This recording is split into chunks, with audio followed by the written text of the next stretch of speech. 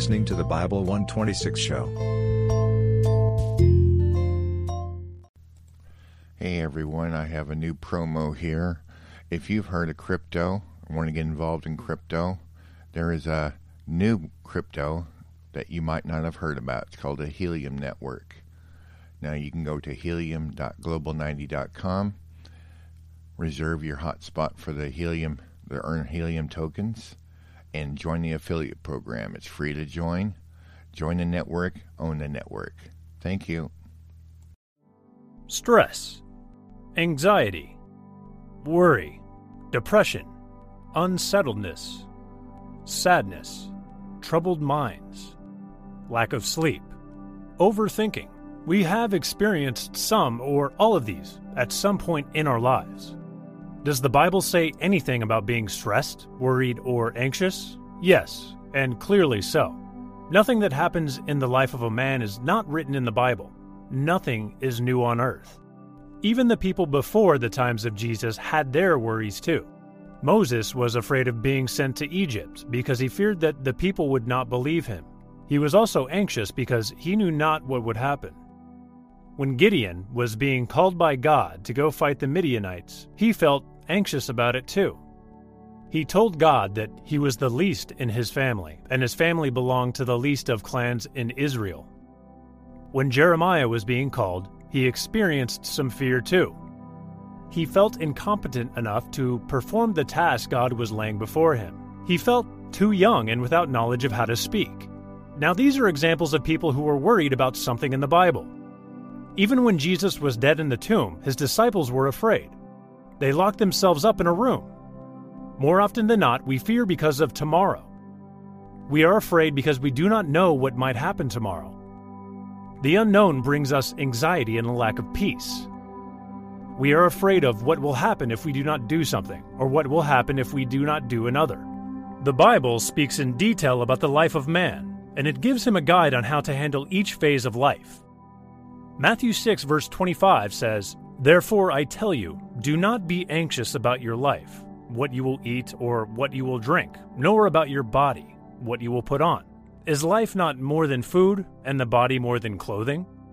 Philippians 4 verse 6, "Do not be anxious about anything, but in everything by prayer and supplication, let your requests be made known to God." God never said that we would not experience stress. He never said that we would never feel sad and lonely. He never said that we would never be grieved. Neither did he say that we would never lack. Our lives as believers are no different from the lives of others. We experience fully what a normal human being should in his day-to-day life. We have low moments in life. Sometimes we are almost falling into depression. Other times it's even hard to explain what we are feeling. But God says that we can experience peace in the midst of all that. Philippians 4 verse 7, "And the peace of God, that surpasses all understanding, will guard your hearts and your minds in Christ Jesus." Paul talks of a peace that surpasses understanding, a peace that is beyond comprehension. It means that you're anxious, yes, but at peace. You are worried, but your heart is filled with peace. You are lonely and sad, but still at peace. You are grieved and mourning, but there is peace within your heart. You're feeling too much weight on your shoulders, but you're still experiencing peace and tranquility within you. You are feeling lost, but still at peace. Upset, but with a heart full of peace. It was this peace that we cannot explain, that man cannot understand, that Jesus gave to the disciples in John 14, verse 7. "Peace I leave with you. My peace I give you. Not as the world gives you, do I give you. Let not your hearts be troubled, neither them afraid." The peace given by Jesus is not peace as the world knows it. A simple research will define peace as the freedom from disturbance or tranquility. Some may understand it as the silence experienced at school when students have finished their tea break and gone into their classes, or at the dead of night when there are few or no vehicles on the road passing near our homes. The world might understand peace as that physical quietness, or there being no war. But this is not what Jesus meant when he gave peace to his disciples. The spiritual meaning of peace is to be complete or to be sound. It is more about our inner selves and cannot be seen outwardly. It is a state of calmness in our hearts when all around us is just chaos. It is being complete, despite the pain, hurt, worry, and anxiety. It is not the absence of these, but the calm of heart in their midst. Numbers 6, verse 26. The Lord lifts up his countenance upon you and gives you peace. The kind of peace that is beyond understanding can only be found in Jesus, not in the world or our friends or family. For us to experience that inner peace, we must take our worries to him. We must surrender our anxiety to him.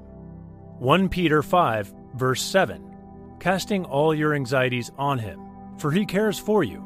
Jesus took all our pain on the cross. He died so that we could be lifted of our burdens. He gave himself up so that we could have life, and have life in abundance. Life in abundance is a life free of worry and stress, having the knowledge that God is in control of everything. We cannot experience life in abundance if we are always worried about what tomorrow holds. If we have worries about tomorrow, we cannot experience fully the joys of today. Jesus cautions us against worrying. Matthew 6, verse 25. Therefore I tell you, do not worry about your life, what you will eat or drink, or about your body, what you will wear. Is life more than food, and the body more than clothes? Verse 27 says, can any one of you, by worrying, add a single hour to your life? Verse 34 goes ahead to say, therefore do not worry about tomorrow, for tomorrow will worry about itself. Each day has enough trouble of its own. Worry, anxiety, and stress do so much damage to us. It harms us physically, emotionally, and spiritually. Some of the diseases we suffer from are due to stress. High blood pressure, heart-related problems are sometimes a result of stress. Our psychological beings suffer too when we are stressed. We become unable to stay comfortably around others. Our spirituality is affected as well. We see no joy in salvation, and we feel like giving up. Psalms 12, verse 25, an anxious heart weighs a man down, but a kind word cheers him up. It is also true that at times we worry about things we have no control over. We can even get worried because we look a certain way, yet we want to appear another way before others. We cannot experience peace if we keep taking into our hands what we cannot carry. We cannot take God's place in our lives and expect to live smoothly. We should let God have control over us, for by so letting, he will give us the peace we desire. Jeremiah 29, verse 11 says that God knows the plans he has for us, plans to prosper us and not to harm us, plans to give us a future and a hope. We must surrender ourselves to God. Our all we must give to him. There are things in our lives we cannot change, and the sooner we give to him our worries and anxieties about them, the better. The Serenity Prayer helps us to surrender to God. It says, God grant me the serenity to accept the things I cannot change, the courage to change the things I can, and the wisdom to know the difference. We should cease trying to control things that are not our responsibility. God wants us to live our lives without having to worry about anything. Even when times are dark, the sea of life is rough, and storms have risen against us, he promises us peace if we go to him. God wants us to leave it all to him. He says in Psalms 34, verse 17, when the righteous cry for help, the Lord hears and delivers them out of all their troubles. Sometimes we feel so overwhelmed, we find it hard to find peace. If we take our troubles to God in prayer and surrender our worries to him, we will then be able to experience his peace.